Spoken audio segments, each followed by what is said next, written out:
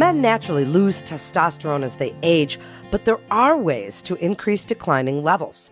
My guest to tell us about this today is Dr. Charles Walker. He's a board-certified urologist with Montefiore, St. Luke's, Cornwall. Dr. Walker, I'm so glad to have you on today. This is something that so many men and their partners deal with every single day. Before we talk about it, tell us what is testosterone and what is its role in the body? So, it's a simple question and an extremely complex question as well. Testosterone is essentially the major androgen steroid hormone in men.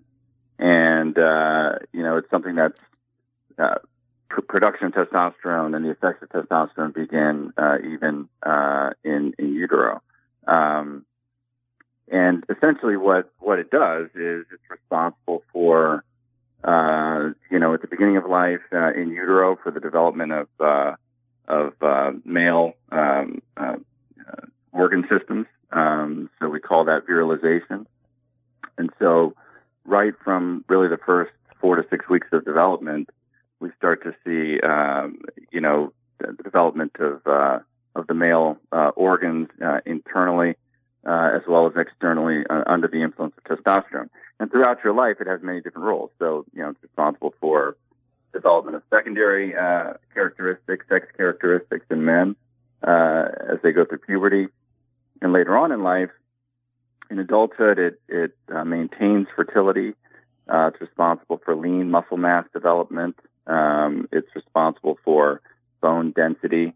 And there are many other parameters of health that we now believe are either directly or indirectly impacted by testosterone. We can talk about that in a little while. So that's essentially what it is. It's extremely important as a hormone for men and for their health and well-being. As I said in my intro, Dr. Walker, that men lose testosterone as they age. So is this a natural part of aging? And how come, if it is, some men get low T and other men don't? Great question. So it is a natural part of aging. We see this in men as they get older.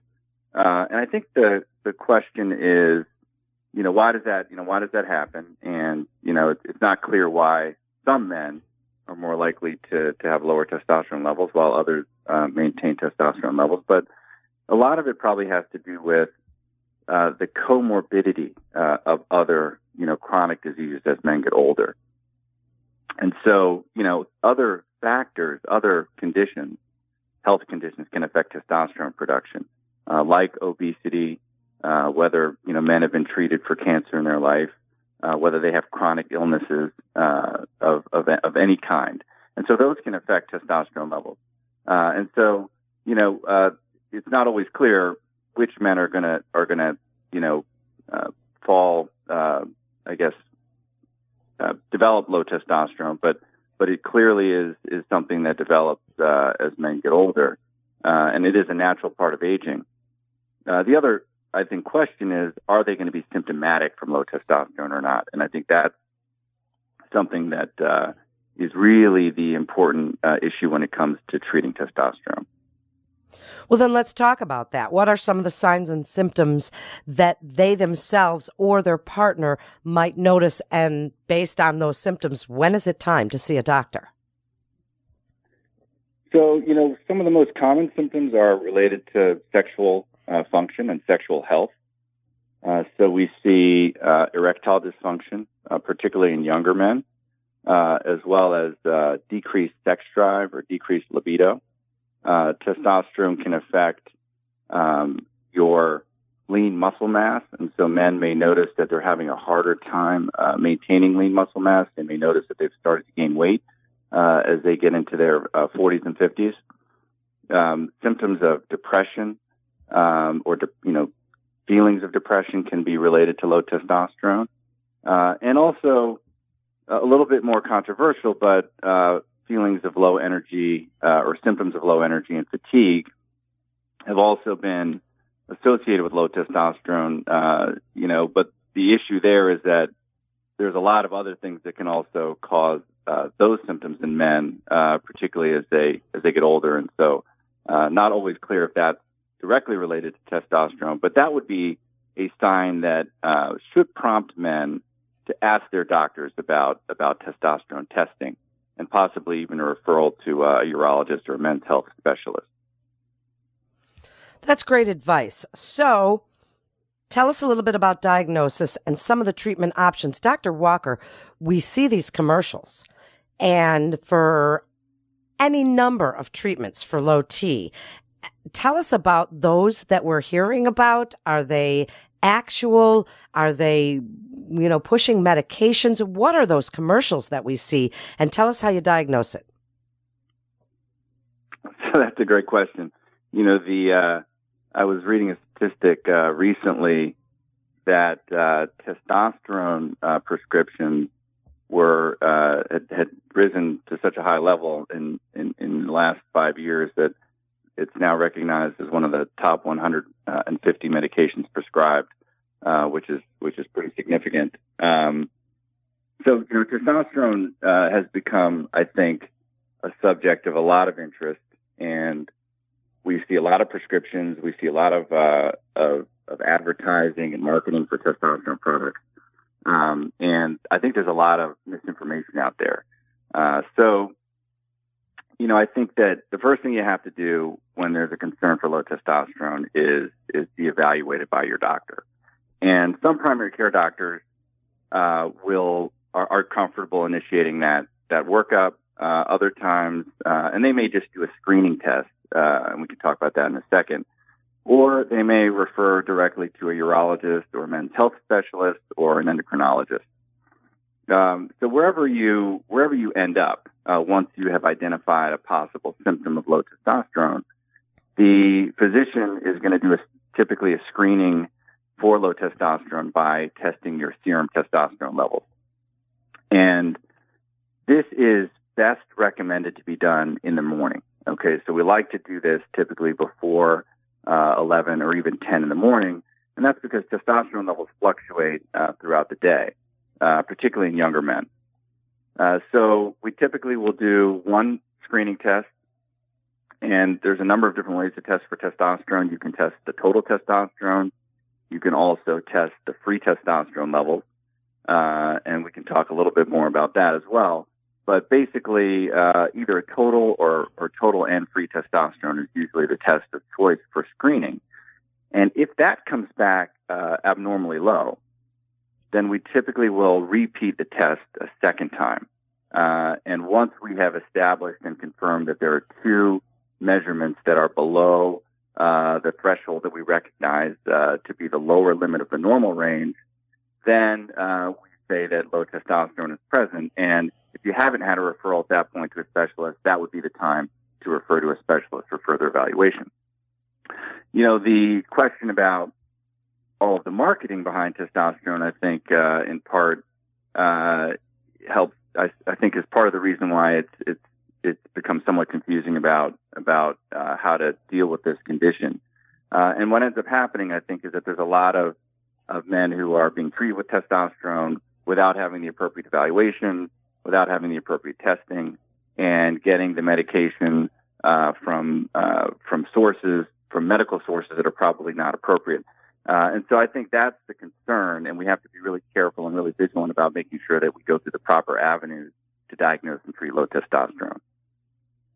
So what are those proper avenues? Tell us about what you might choose as far as various treatment options and potential side effects, adverse effects of testosterone therapy. So is this always something you would use? What are some of the different types that you might look at? So that's a good question. And I think, the first thing that I want to establish is that low testosterone in fact is present. And, there's a lot of controversy about that because the lab testing is so varied, both in the types of tests that are used, the way it's actually done in the laboratory. There's a lot of variability. There's also a lot of variability in terms of what we call the normal range. And so different labs use different reference ranges. And so some of the organizations in urology and endocrinology and andrology, which is really the study of male sexual health and reproduction, have really made a concerted effort to recognize some universal measurements that we recognize as being cutoffs for low testosterone. So I think the first thing you have to do is really establish that you're really seeing a patient with low testosterone. You've repeated the test. You've demonstrated that it's present. The second thing is to demonstrate that, in fact, there are symptoms. And the first thing I want to do is try to rule out potentially treatable causes. And so that could be anything from, chronic opioid use to chronic illness. We can even see, low testosterone with daily marijuana use. And so there are things that people will come to us and we want to establish, is there something that we can change that can improve these levels? Weight loss, for example, in our obese patients. So there are things that I think are correctable without even putting people on treatment. And so once we've established and ruled out those types of things, men can also have endocrinological abnormalities such as high prolactin. And high prolactin levels are something that we see in people that have certain endocrine diseases. And so we want to make sure that we've assessed them for all of these potentially treatable causes for low testosterone. Once we've established that, we've ruled those things out, we clearly have low testosterone levels present, and we have patients with symptoms, then we can have the conversation about how to treat the low testosterone. And there's many, many different ways to do it. There are topical therapies that range from, gel-based therapies that are applied to the skin to patches, creams. There are injections, testosterone injections that can be given in the office, and also patients can be educated how to do that themselves. We have implants that can be put in underneath the skin. There are formulations that can be put in the mouth that can dissolve into the lining of the mouth, and also the nasal passages. So there's many different ways to treat testosterone, and I don't know that there's one way that's better than the other. I think it really needs to be individualized to the patient. Also, the starting levels of testosterone and how far you have to go to get to the goal. And so those sorts of things figure into the treatment that we ultimately recommend.